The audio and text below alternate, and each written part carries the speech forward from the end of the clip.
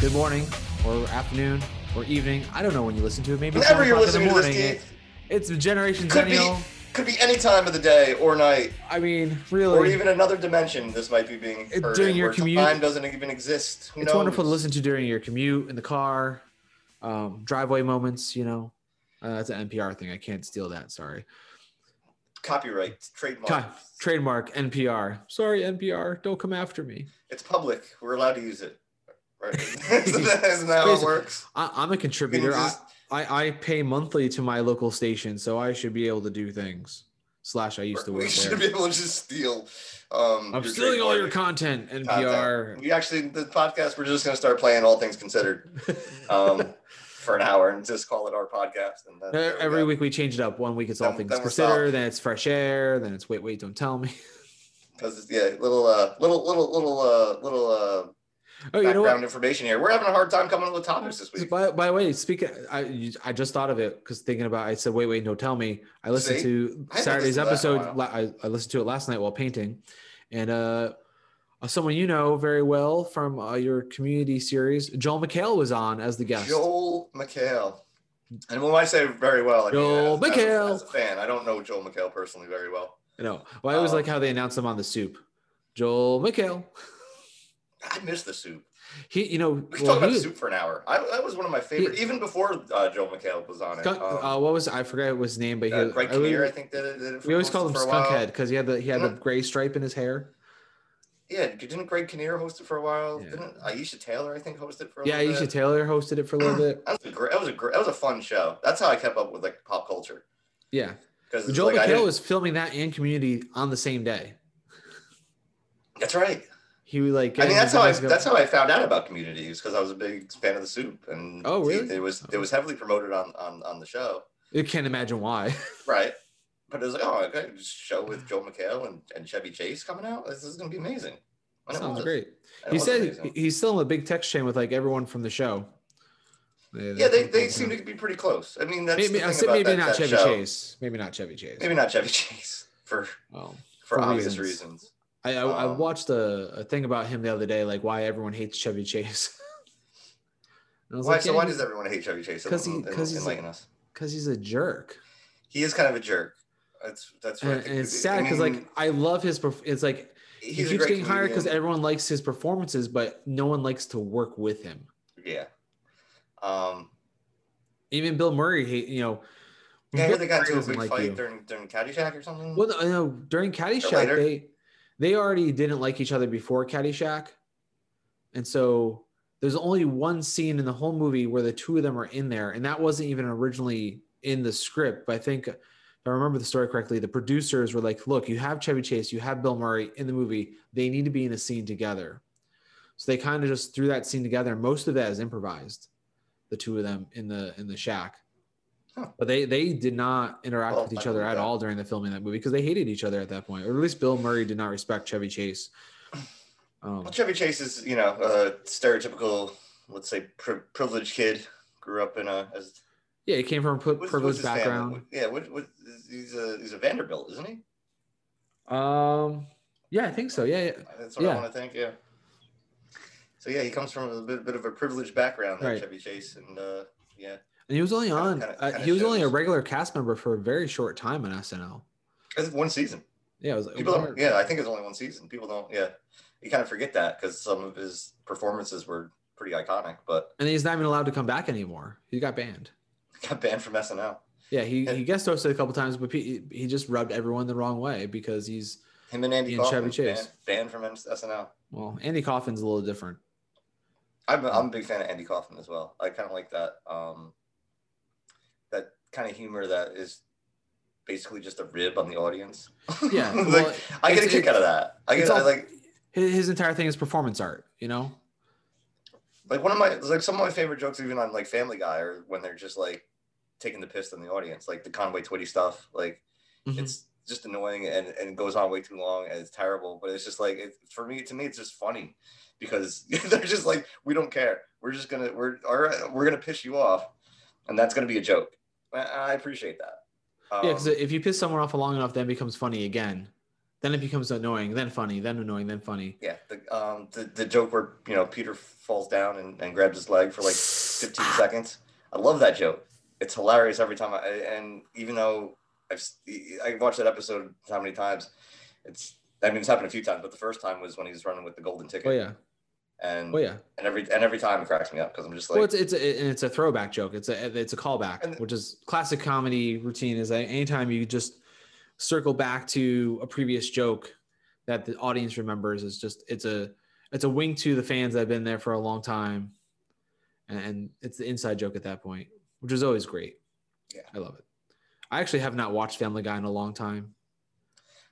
Yeah, I still do. It's not religiously like it used to be. Like it's not like every Sunday I have to like watch Family Guy like it used to be, but I will catch up on the episodes. At this point, it's more like a chore than anything else. I think it's one of those things where it's like I'm so used to watching. And The Simpsons were like that for a long time. Yeah. Too. I only recently stopped watching The Simpsons. Well, I said recently. It's probably been like 5-6 years now. But even then, it was like every Sunday I was like watching The Simpsons, and it was like, okay, they're getting kind of old. To be honest, it was getting kind of stale. There was that sweet spot in the late 90s. Oh God, it was so good. Well, Sunday night television, especially in the late 90s, so like on Fox, where you had Malcolm in the Middle, The Simpsons, Family Guy. Well, if you remember, and then the X-Files. Yeah, right. When we were in college, we got both Foxes. So you got Fox out of the city, you got Fox 61 out of Connecticut. So you were able to like watch 3 episodes in a row because of the reruns and how they did it. So like every day, Monday through Wednesday, you could like know the schedule and just hit 3 different episodes. Of course, now like FXX plays Simpsons 24/7. Yeah, I wish they did the marathons more. I thought those were cool. Like just turn on FXX and it's always on, at least at night. Because if I'm flipping through, I'm looking for something it's just to watch. I'm like, oh, there's Simpsons are on. Okay. Yeah, and cool. Like classic Simpsons, like Golden Age Simpsons, like they said, like mid to late 90s was. Well, yeah, it's like phenomenal. Season. Yeah. Oh my goodness. It's when once the writers really found what the show was about and started going that way. Because those first couple seasons for any show, it's always figuring out what the show is really about. And once you get that like season 2.5, 3 stride and really know where you're going, then you hit that sweet spot for a couple of years. Yeah, let's be honest, and this speaks to our age, right? I mean, The Simpsons debuted in late '89, I believe. Simpsons did it, right? So we remember being probably around like 10, 11 years old. Yeah. When like Bart Mania was sweeping the country, and the show is basically just a platform for Bart Simpson, and they even parodied that in the in one of the Simpsons episodes where Bart becomes famous on the Krusty Show. Yeah, and it all became about Bart. And but Do the Bartman was big. But and then it kind of switched over to like Homer being the star, being the star, and like then Homer being like then Homer just got, to use the term Flanderized is is kind of appropriate, but it became just Homer being a parody of Homer, so that gets stale after a while, and then I don't know. I still don't know how they come up with stuff. I don't even think they are coming up with new things. I think they're just kind of like rehashing. I'd be honest with you, I haven't really watched it in a while. The movie was good. I thought the movie was good. What did you think? Did you see the Simpsons movie? It's funny. I don't think I've ever actually watched the whole thing. Oh, it wasn't bad. It was a solid. It was like a solid episode. I kind of wish they solid long episode. I really wish they ended there, though. They could have, but it's like, let's go out on the high note.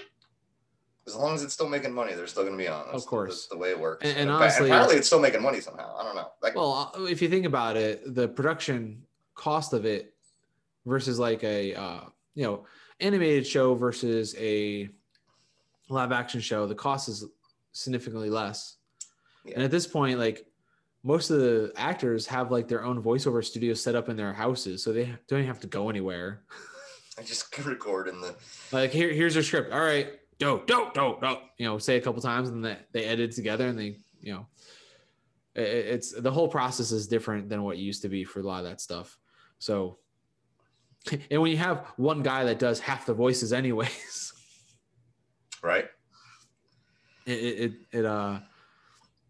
gets a little easier to produce.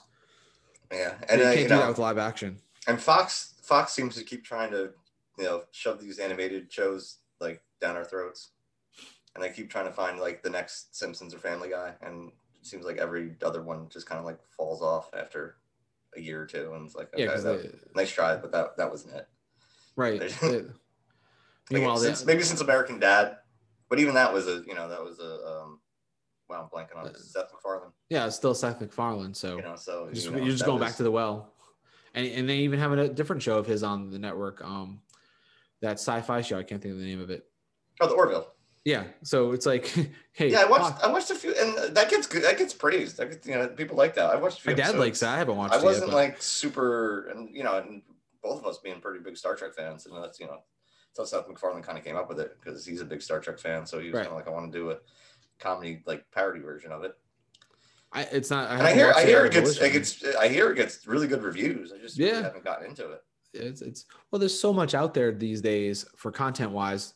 It's like, okay, what am I going to watch today? I don't know. Let's pick something from Netflix or HBO or Amazon or Hulu. Or it's like so much stuff that it's easy to miss something. So when you're like, oh, have you seen the thing? I'm like, what? I've seen 1,000 other things, but I haven't seen that one thing, It's overwhelming almost. And then you got YouTube, and I am on YouTube constantly. Like the nice thing about YouTube too is, there's a lot of them are like small little bites, right? So you get like these, because that's the thing too. Like I'll sit there and I'm like, I don't want to commit to like watching a movie or like an hour-long show, but then I'll watch 15 10-minute clips, and next thing I know, it's 3 hours later. I'm like, how did that happen? I totally stumbled upon this one channel does like 20-minute histories of wrestlers. So it's like, that's pretty neat. It's like a 20-minute quick, like from how they got started to where they are now kind of thing. Like, oh, it's the Chris Jericho story. There's a lot of good wrestling YouTube channels out there. Obviously, I don't know if you've heard of OSW, the Old School Wrestling Podcast. I have not. No. They've been going for like 10 years now, I think. They basically started out doing the Hulkamania era every pay-per-view. So they're just going back in time and. Yeah, well, it's called the Old School Wrestling Podcast. Hence why Old School Wrestling got it. Yeah, bunch of Irish blokes.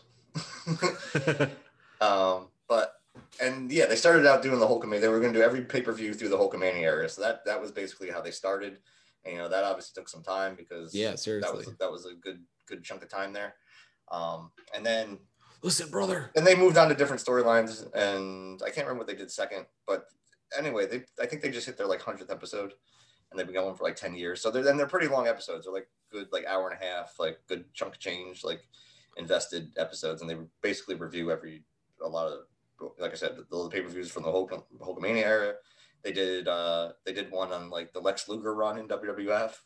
Oh man. Also did every pay-per-view from that. A bunch of different things. So I'm kind of blanking on, there's so much. I learned some things about Lex Luger when I watched the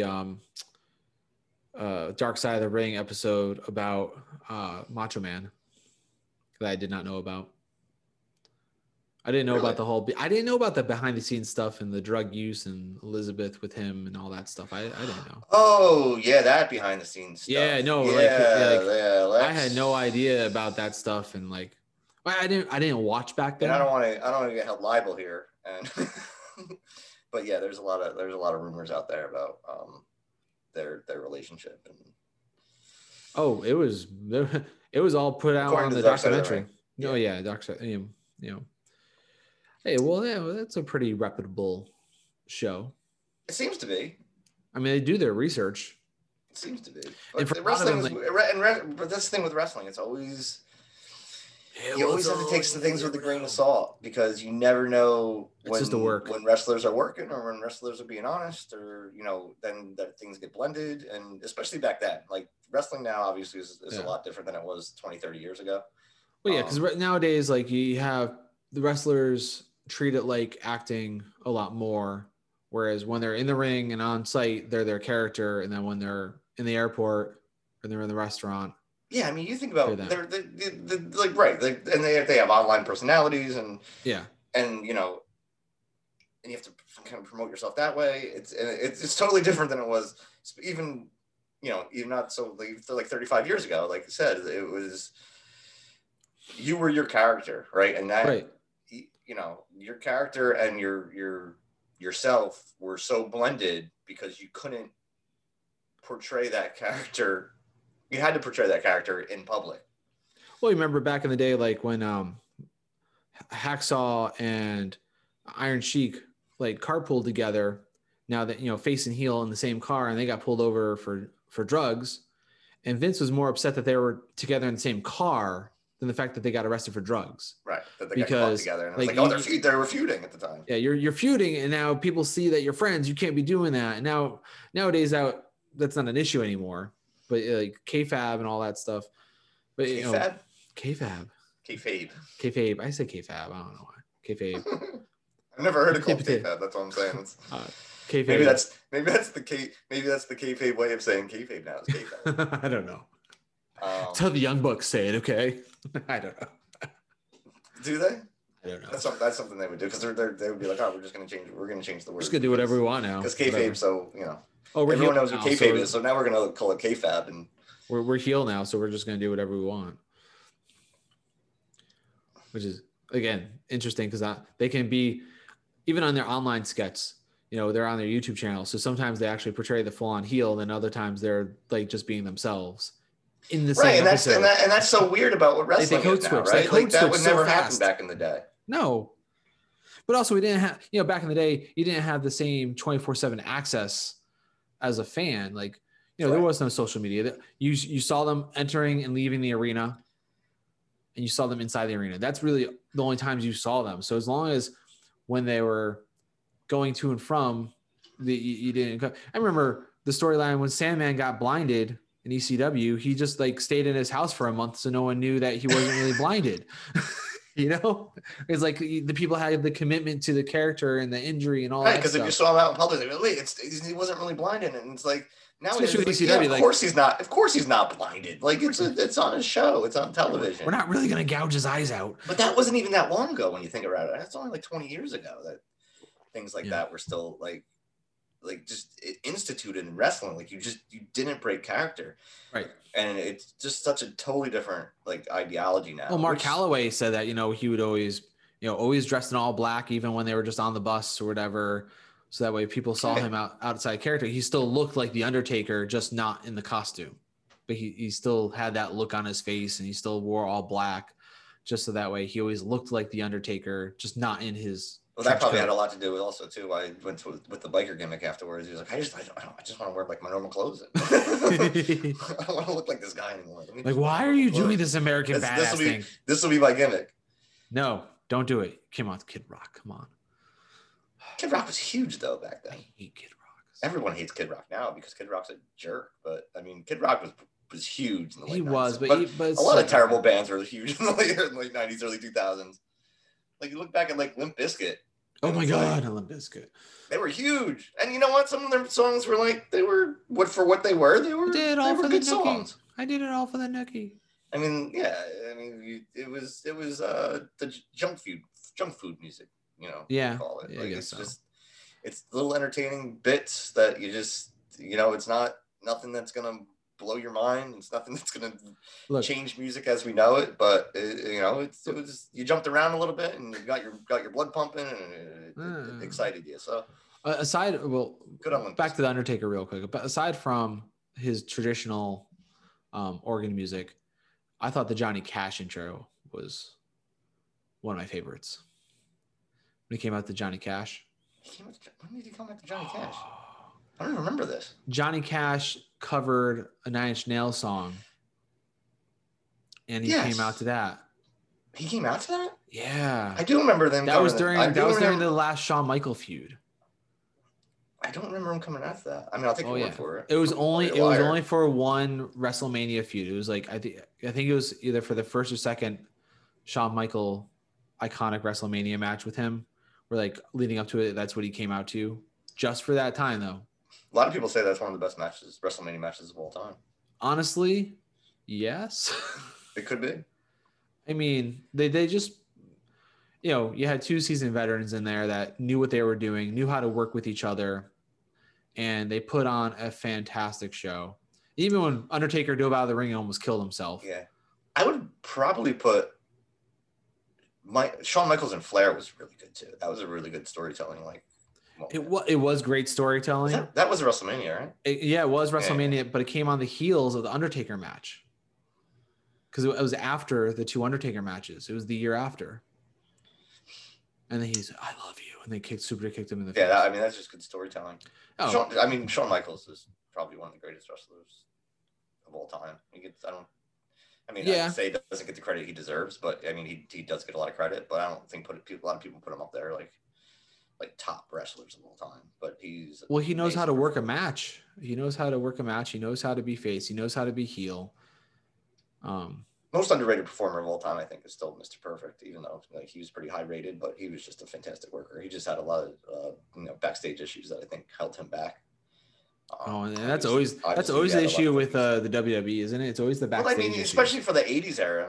80s, early '90s. That was like the rock star era, right? I mean, that was the heavy drug use. Like that's the thing too. Like all these guys and girls now, they're athletes. I'm not going to say like the people back then were athletic, especially. Well, it was a different kind of athleticism from a bodybuilder standpoint. But yeah, you had converted bodybuilders, and you had old school wrestlers that were conditioned. You had a lot of they wrestled 350 days a year. Ex-football players, right? Right. That was the pipeline. If you and collegiate wrestlers get into pro wrestling, if you're 6'4" and 250, 300 pounds, get into wrestling, you can make money. But those guys were like conditioned to be able to basically perform every night for an hour. So like, and that's the thing too. Well, not even that. I mean, they worked every night, sometimes twice a day. So it's not like they were doing flips and all this stuff, but they could do 100,000 squats.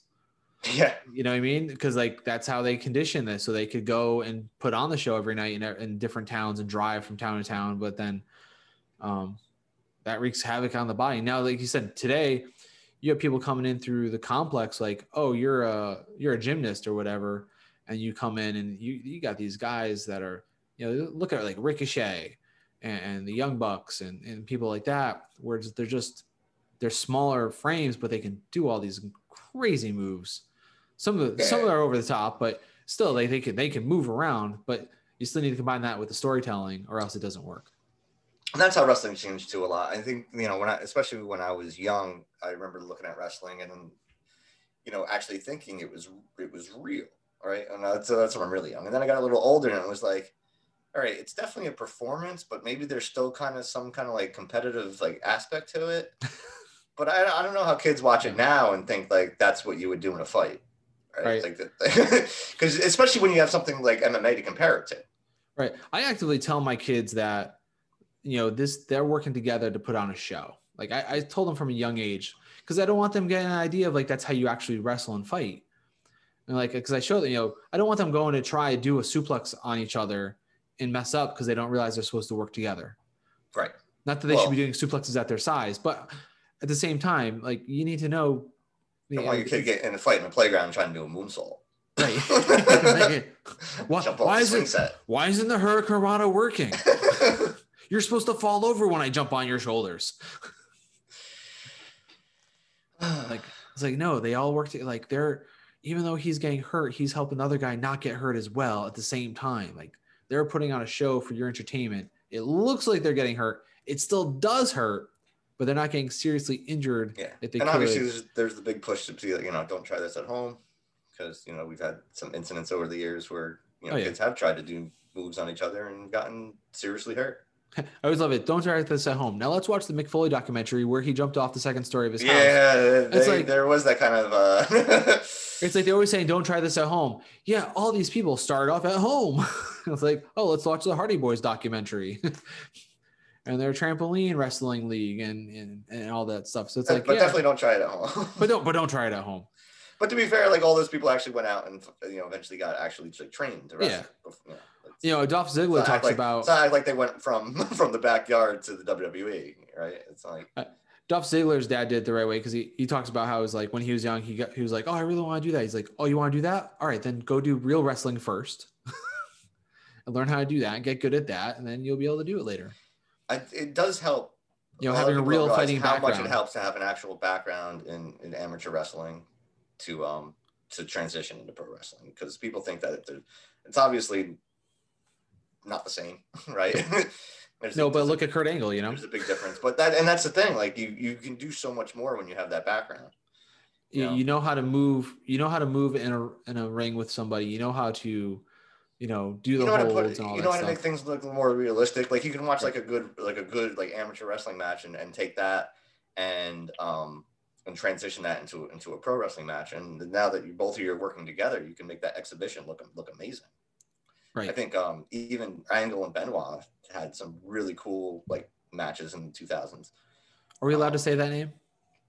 We are. I don't know if the WWE is, but we are. I mean, that was just a shame. I don't think we'll ever know what really happened with Chris Benoit, but I mean, for what it is, he was an amazing talent, and you can't take that away from him.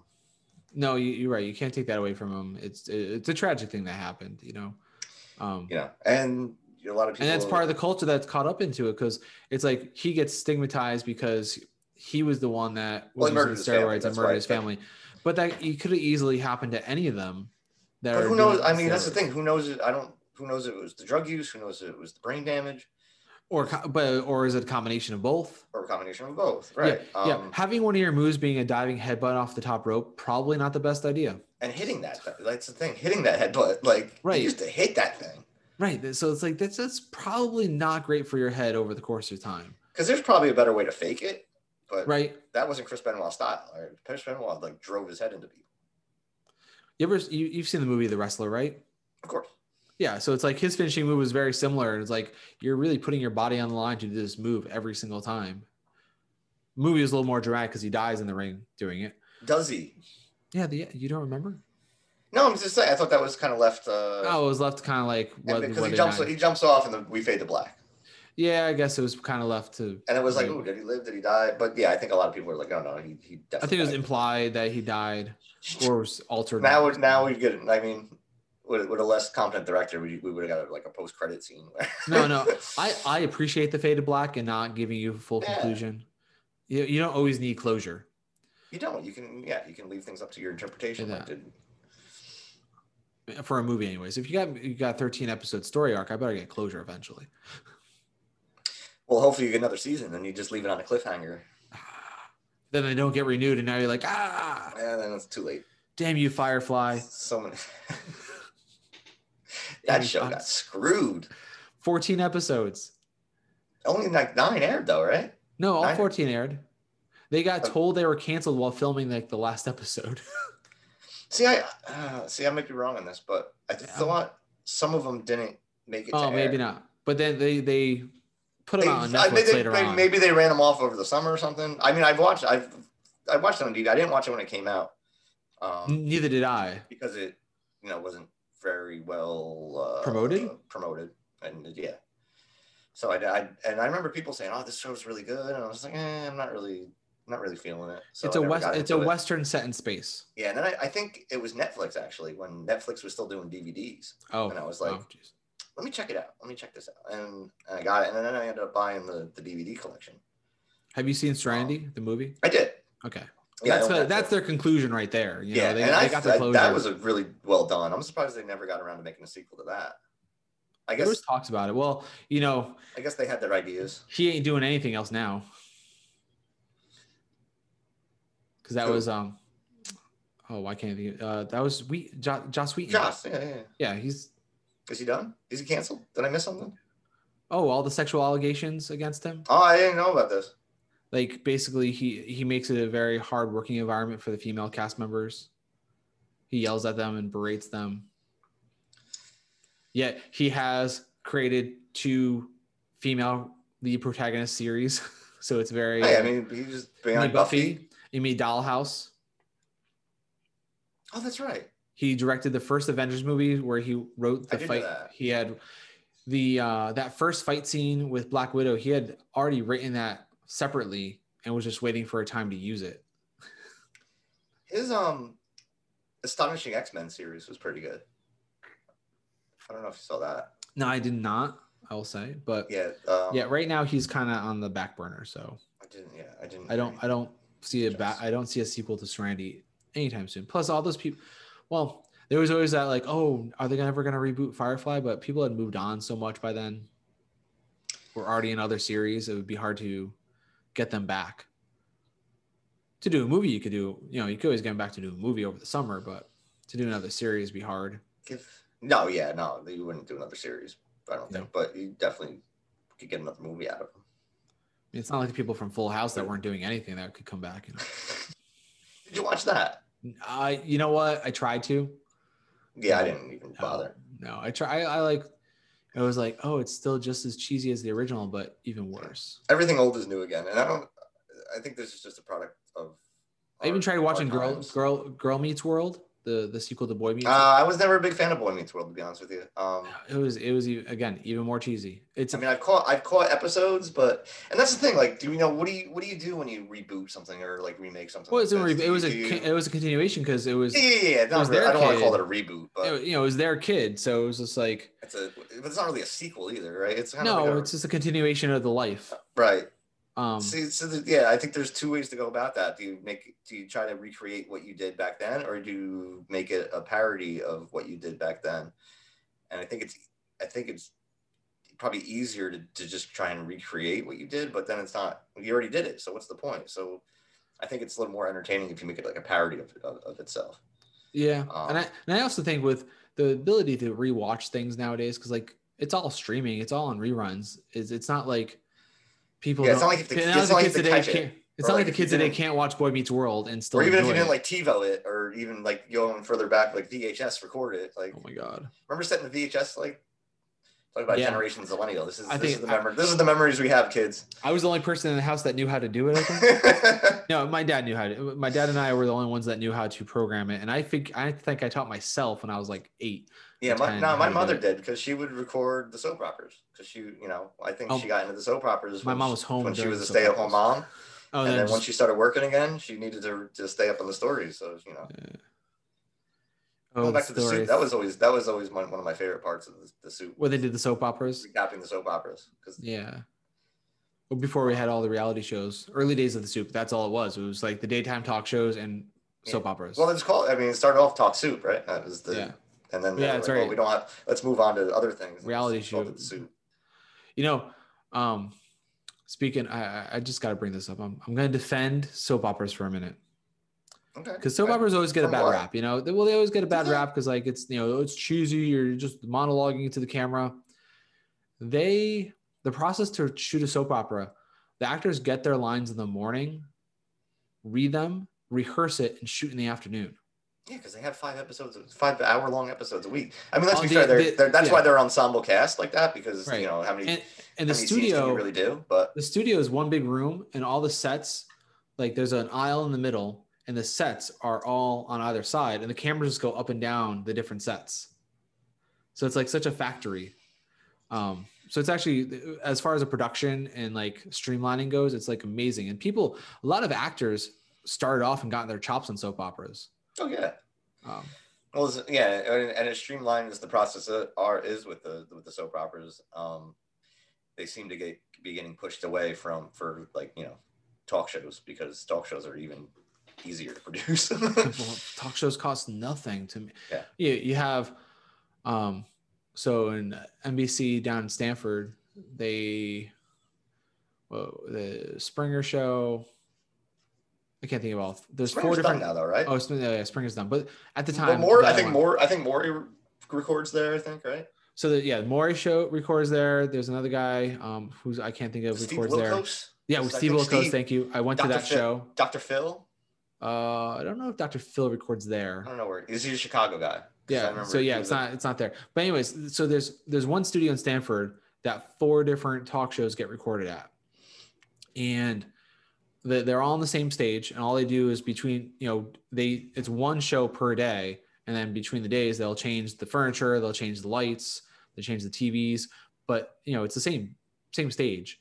So it's the same crew and all that always works every show. And they bus people in from the city, from New York, right, for the audience. So like they provide free bus, they bus you up, they give you a little nosh for breakfast, a little nosh for lunch kind of thing, a little bagel station stuff. So they fill up the audience for free. And they fly out, so the only talent, the only real expense is your constant crew, but now they're a 9 to 5 every day, so that's not actually that expensive. Your biggest expense is your main talent per show, right? Your host, and then your guests are usually doing promotional tours, right? Yeah, so well, if it's a talk, but it's if it's like the Maury Povich show, or it's like something like who's the daddy kind of thing. They're volunteering to come on. So they fly them out, like the Steve Wilkos show. They were telling us they'll fly the people out. They'll buy them clothes. They'll even do their teeth, so they do their dental work for them, get them a haircut. Really?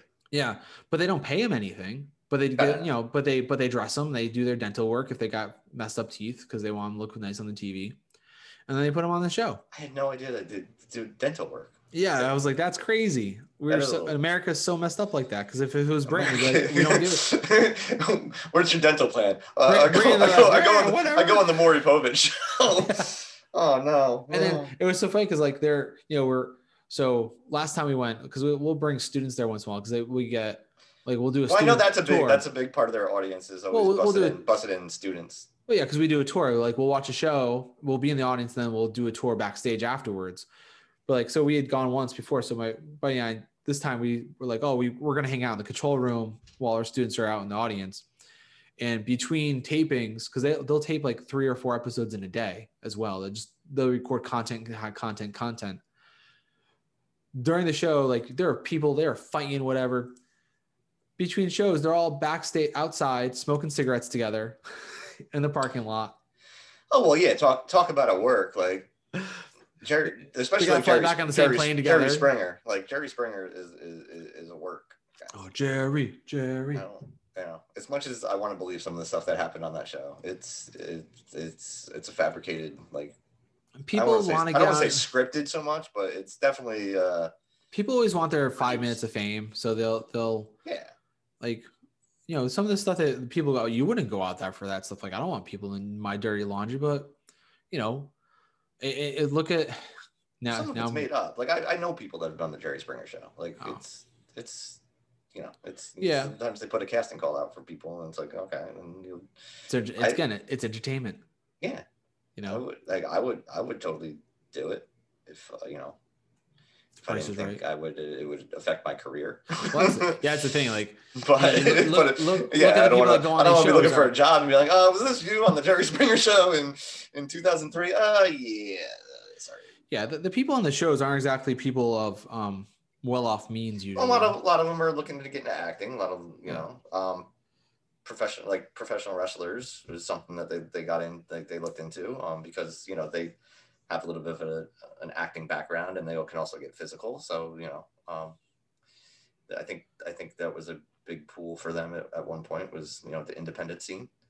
I didn't say suplexes on Jerry Springer. Well, no, you got to make it look a little more real. But right. But sometimes you can tell too how you can tell in the fight sometimes too, like how they're pulling their punches a little bit. Well, he's holding the chair the right way, so who's getting hit with it. I haven't seen anyone use a folding chair in Jerry Springer show. So that was actually my dream at one point. I was like, I would love to I would love to be the next Jerry Springer, right? I would love to be that guy. I don't know. Side note, do you know how Jerry Springer how he got ousted from politics in Cincinnati? It was like some kind of finance campaign fraud, but it was it was a miss it was $24 or something like that. Something ridiculous. They're not even that big of a deal. But it got kind of caught up to him. And hey, speaking of which, remember the days when a little bit of political problem will get your political career ended?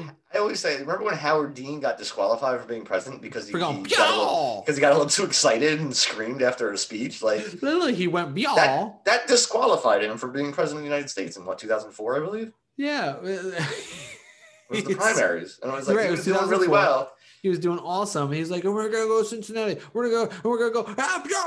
Yeah. And I was like, oh, that guy, we don't want him. No, he's too excited. Yeah, bro, that was the disqualifying factor. Was being excited after a speech. Where now the question is, what is the disqualifying factor these days? Is there anything? I don't know. Because I feel like the bar has been lowered so low, subterranean. You have to have a blog. That's the new. No. Yeah, and then close it after 29 days because no one reads my blog. Yeah, and I was listening to a discussion about the Trump blog, and so for everyone that doesn't know, because Trump was banned from Twitter, he made a news feed on his website, aka a blog. It was basically a blog, but he tweeted on it because they were all short little things like Twitter. They weren't though, I thought. No, most of them were like small. I mean, maybe a little longer, but there was no like paragraphs. There was no like. Oh, really? If I think about blogs, that's what nowadays, Trump is good at, right? Trump is very good at yelling short sentences and loud noises and being angry about things. He's not known for his coherent thoughts. Rhetoric. He's known for basically throwing out sound bites and having people latch onto them so he gets attention, which is a political strategy that obviously worked.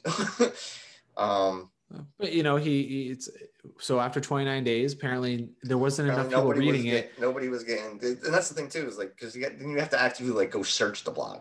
At least on Twitter, it was like everyone's on Twitter, they're scrolling through, and because he got so much engagement, you're gonna see his tweets all the time.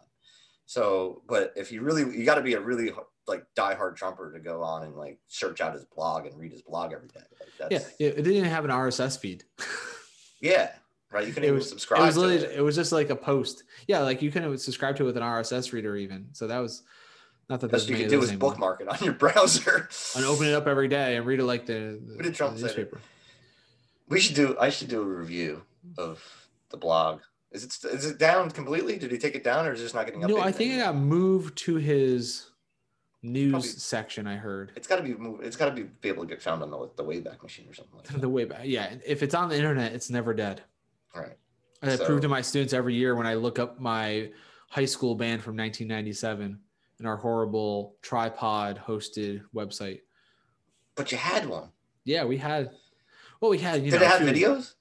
No, it had GIFs. Had lots of. Is it GIF or GIF? I've heard like GIF. The creator of it calls it GIF. I thought the creator of it called it GIF. No, he calls it GIF. That's what I heard. Well, that's what I thought I heard. If I give you a present, is it a gift? No, I'm totally on board with GIF. Like I'm a fan of GIF. It's a G. It's GIF. It's GIF. A hard G. GIF, I think it's GIF. GIF is is the peanut J. butter. That's a J. Yeah, GIFF is GIF. Choosy moms choose GIF. Like that's sorry, we're a Skippy family. We are a Skippy family. We're a GIF family. I'm Skippy. I don't eat it at all because I'm allergic, so I really don't care. Well, there you go. But obviously not that allergic that you can't have it in the house though. No, I'm not allergic to the dust and stuff. Like there's actually I was filling out my plane ticket. It was like, are you allergic to peanut dust? I was like, no. Well, yeah, because they can't serve peanuts on the plane. I know. I was just like, wow, dust. Somebody could die from eating peanuts. My kids' school actually, when they have lunch again in the cafeteria, they have like a peanut-free table. So some schools, they don't let you have any peanuts, right? But ours made it so like, okay, if you have allergies, this is your table over here. And then everyone else. So my son went some days without in kindergarten. He's very aware of this. Inclusive. Well, right. But you go and sit in the peanut corner. My son, though, as a kindergarten, was so self-aware about this stuff that he would actually go, hey, tomorrow I want to sit with so-and-so, so don't pack me peanut butter and jelly. Just give me jelly. I was like, wow. That's very considerate of your son. He's like very aware of that. That is very nice. But now he's been just doing chicken nuggets all year, so whatever. How's he feel about chicken sandwiches? He is not sandwiches. That's he's a first grade and they eat 5 things. So dinosaur chicken nuggets. I have the same appetite. What are you talking about? Basically, tacos. Twitter. I want to go. I had a thought about Twitter when we got there for a second because, scrolling through the Facebooks the other day, I saw angry Republicans post a tweet from Kamala Harris because she had tweeted over the weekend, she had a tweet that said, "Enjoy your 3-day weekend" with a nice picture of a smile, right? Yes, I did see this.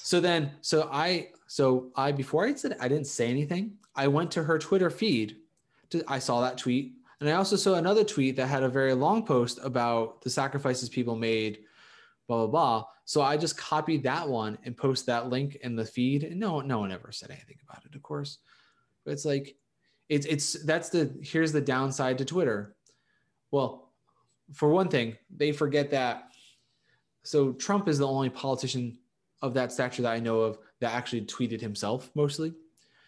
If you have a polished politician or public figure, a lot of times they don't tweet themselves. Well, that was the big conspiracy too. Like people were like, are all these tweets from Trump himself, or does he have like a media team that Trump's for him, or that tweets for him? And does that media team make spelling mistakes on purpose to make him look like more like the everyday man? Like there's a lot of things surrounding that. But yeah, I did see the whole controversy. Are you allowed to enjoy your Memorial Day weekend, or do you have to be somber about it? Because not only that, like, supposed to remember the soldiers that gave the ultimate sacrifice for our freedom, which is kind of not true to begin with. I mean, yeah, I don't like to disparage like the people in the military, because it is a sacrifice to join the military, and you kind of have to appreciate it at some point. But at the same time, it doesn't mean you can't criticize the military itself. It's the same thing with like governments, right? It's like if criticizing the government of Israel for what they do isn't the same thing as criticizing every Jewish person that exists, right? That's not government. People like to equate them because it's easy to make arguments like that, right? It's easy to deflect arguments. So using that rhetoric, but anyway, sorry. Right. So back to my original point about Kamala Harris, anyways. And the point, like I said, there was another tweet which came shortly afterwards. That was a longer tweet about remembering the people, and especially, and of course, she was pointing more towards the minorities that have sacrificed themselves for the country, yada yada yada. But it's more of that. This is the danger of the tweet brand and stuff like that. Is it's easy for someone that wants to have a fight against you to find that one tweet, that one sentence, and puts that out and be like, "Oh, look at what they're saying! How disgraceful! Like it's Memorial Day and this is all they care about," and ignoring, vehemently just ignoring. It'll never be enough. It'll never be enough. First of all, she's a Black Asian woman who's vice president, and she's a Democrat. So yeah, honestly, just Democrat. Even Joe Biden, Joe Biden can come out and say the nicest things about the military and the people in the military, and they'll find something. He hates the military because even though his son served in the military, this is what they get fed. Let's be honest. Like if you ever listen to any mainstream white right wing media. Oh, it's horrible. White wing media. Let's just start white wing media. White wing. No, I mean it is the white wing media. Yeah, that's what I should start calling it. Anyway, if you listen to that at all, even just a little bit, this is the rhetoric that you'll get. You'll get Democrats hate this country. Democrats hate the military. Democrats want to literally, they will say Democrats want to destroy America. I don't know what that even means. As a Democrat, I would like to come out and say I don't want to destroy America. I don't hate the military. There, I said it. That was all. I don't hate the people in the military. I'm not a fan of the military. I don't enjoy. I don't definitely enjoy the military-industrial complex. The military-industrial complex. The idea that we're criticisms of this country occupying other countries. It gets us into a lot of trouble that isn't worth the oil. Sorry. Are you talking about the Middle East? You're not supposed to say that stuff out loud. Gasp. But are you saying we fought the Gulf War about oil and not about freedom? The Gulf War was about the Gulf oil. Yeah, then that's the thing too. Like, don't try and sit here and act like the military has been fighting for freedom for the past 30 years, right? It's been fighting for resources. It's been fighting for oil. It's been fighting for political capital. It's been fighting for keeping regimes down that they don't agree with. Sometimes I rather them just come out and say that. Yes. Hey, Bush. I mean, maybe at one point we fought for freedom, right? I mean, World War II. World War II was a good example. I will always support fighting World War II. We finally fought against fascism, but let's be honest, we supported that fascism for a good amount of time until Pearl Harbor, and then it was like, I still like to think that we would have got involved eventually. I don't know. I wasn't alive back then.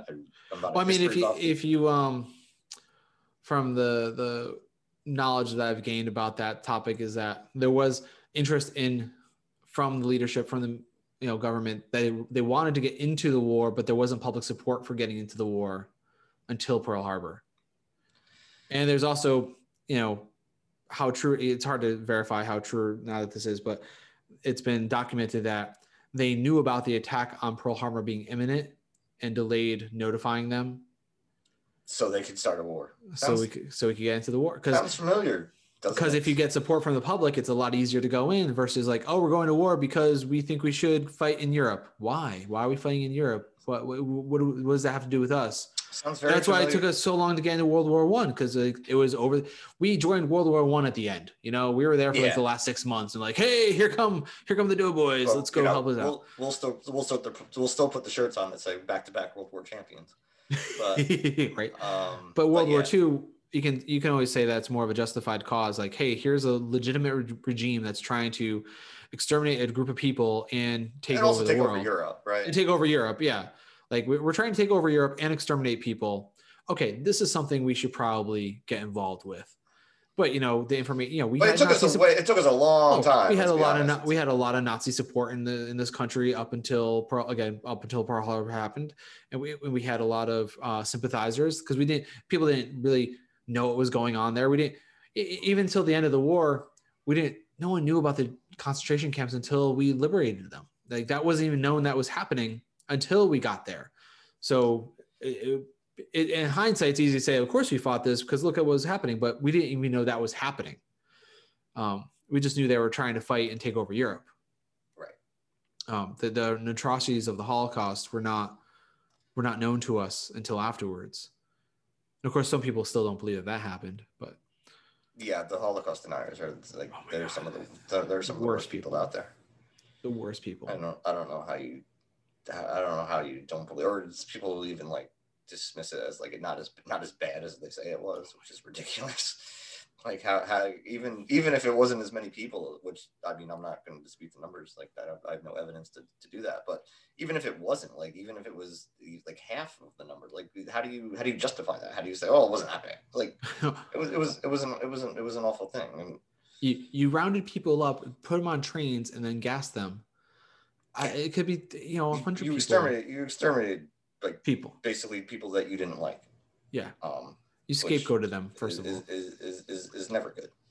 It's not good when the Nazis did it. It wasn't even good when the Soviets did it. Right. Now, of course, unpopular opinion. You could also go back to the fact that if we didn't punish Germany so much for World War I, that may never happen. Would Hitler have ever come to power? Because the reason why he came to power and the Jews were scapegoated as the reason for why they were suffering everything was because they had no money because they were punished for World War I. So, and again, why I don't think sanctions work. No, and that's because you harbor hate for the people doing the thing against you. Well, who do sanctions always hurt the worst? Poor people. It's the poor people. It's the working class. It's the people at the bottom. It's the working class. Right. And it's easy for the people at the top to create a reason to create an enemy out of that. You create an enemy out of that. You can create an enemy out of anything because now people are just looking for something to have a reason why. Why is my life suck so bad? You gave me a reason for it. I believe it because I think that sounds good. And that's where a lot of the comparisons between Hitler and Trump came, right? To say we're like back to there again. to say, well, yeah, but to say Trump is Hitler was something that people thought was like an overblown like thing, and yeah, I mean, Trump wasn't calling for the extermination of a race, people, unless, but Trump had a lot of that same kind of like language behind him, right? And could Trumpism evolve from that and evolve into that? It was something that America first is the same kind of mentality as the fatherland. It's like Germany first, America first. Yeah. There's a very direct. Well, it's also too like this country's going downhill because of immigrants, right? This country's going downhill because of homosexuals. Because of the Mexicans, because of communists. Like it's a lot of the same rhetoric was made there. So it was totally fair to make those comparisons, but people are just so conditioned to hear like Hitler, and that obviously is one of like the worst things that you can be prepared to. Right. So as long as you're not literally executing people, like you're not Hitler, which is kind of, you can make comparisons that don't have to go all the way. You know what I mean? Although, apparently, according to some people, wearing a mask is like the Holocaust. Yeah, now she's trying to backpedal on that, which at least she's trying to backpedal on it. At least she's not doubling down like some people might. Right. But yeah, she, if you haven't heard, Marjorie Taylor Greene MGT. Oh God, no! Don't she's give her. Affectionately known. No, don't do that. No, I don't want cute nicknames for her. How's that cute? It's just a little. I know MGT. It's just easier to say. MGT. Yeah, she was like masks or like the Holocaust. Well, even like our good friend Tucker Carlson is out here being like the vaccinations are like under the show. Or vaccinations are the new segregation. Oh yeah, I saw those clips of like, oh, now if you're vaccinated, you can sit wherever you want in the baseball park, but if you're not, you have to go into the unclean, unvaccinated section. Yeah, and they're acting like this is like not a choice. They're acting like he's acting like it's Jim Crow. Yeah, but Jim Crow is like this is the new Jim Crow. Crow. Have a choice of like you couldn't be like, oh, no. I'm gonna be a white person today. Like it didn't work. And no one's getting lynched, and no one's getting arrested for violating Jim Crow rules. Like right for not getting vaccinated. You know, this is and to mention that this is a temporary public health measure. This is not like a long-term rule that's going to be in effect forever and ever. This is a temporary measure, and it's not even universal. Well, if you listen to them, it's not right. If you listen to this right-wing rhetoric, this is going to be forever. This is what they want the new normal to be. They're going to make us wear badges. They're going to have to wear masks, and guess what, God, people. Wearing a mask isn't oppression. I'm sorry, it's not. No. Having the government or even a private entity like a grocery store saying you have to wear a mask to enter so we don't spread diseases all over the place is not oppression. Like that's how privileged you are that you think this is oppression. Yeah, when you think wearing a piece of cloth on your face is oppression, you do not know what oppression is. And the sad fact is you're being oppressed every day when you go to work. And your employer's taking your labor and making a profit off of it. That's oppression. Like, how can you not recognize that as oppression, but you think wearing a mask is oppression? Come on. Come on, man. Come on, man. And sometimes I want to live in this conservative fantasy where they think Joe Biden's a communist. And wearing masks is communism. That's one of Marx's tenets, actually. I don't know if you know this. Marx, his first line in Das Kapital is wearing masks is communism. That's all you need to know.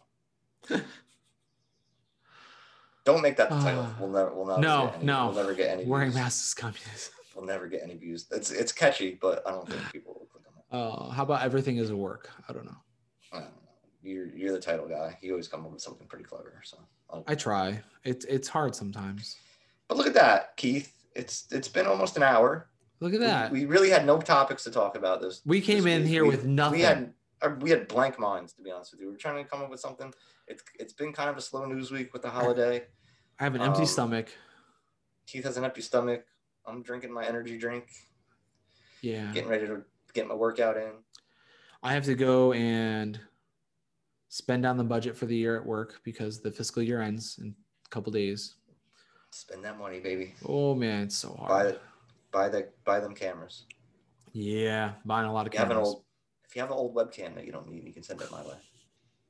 No, I'm using it. It's right here. There. All right, everyone.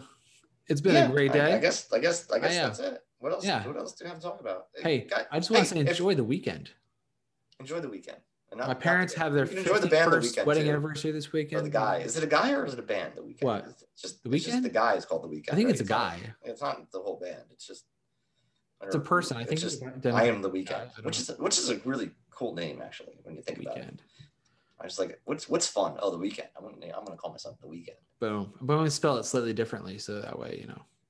Does he spell it differently? I think so. I think it's just like. This is how out of touch I am. I don't know. I'm getting old. We're getting old. I'm not hip with it. All right. We're getting old. Old fudgedy. All right. Well, everyone have a good week. What I thought was cool isn't cool anymore, and someday it'll happen to you, kids. It'll be cool again. I promise. Sure will, Grandpa. Except for Fuller House. That will never be good. I'm just kidding. I didn't watch it. Out there, the people, the listeners, if you want to hear us talk about something, because obviously we're idiots and we don't know what to talk about, give us your suggestions on the internets. You can email us at gzillennial@gmail.com. Is that right? Yeah. Yeah, Gmail. I'm sorry. Let's do that again.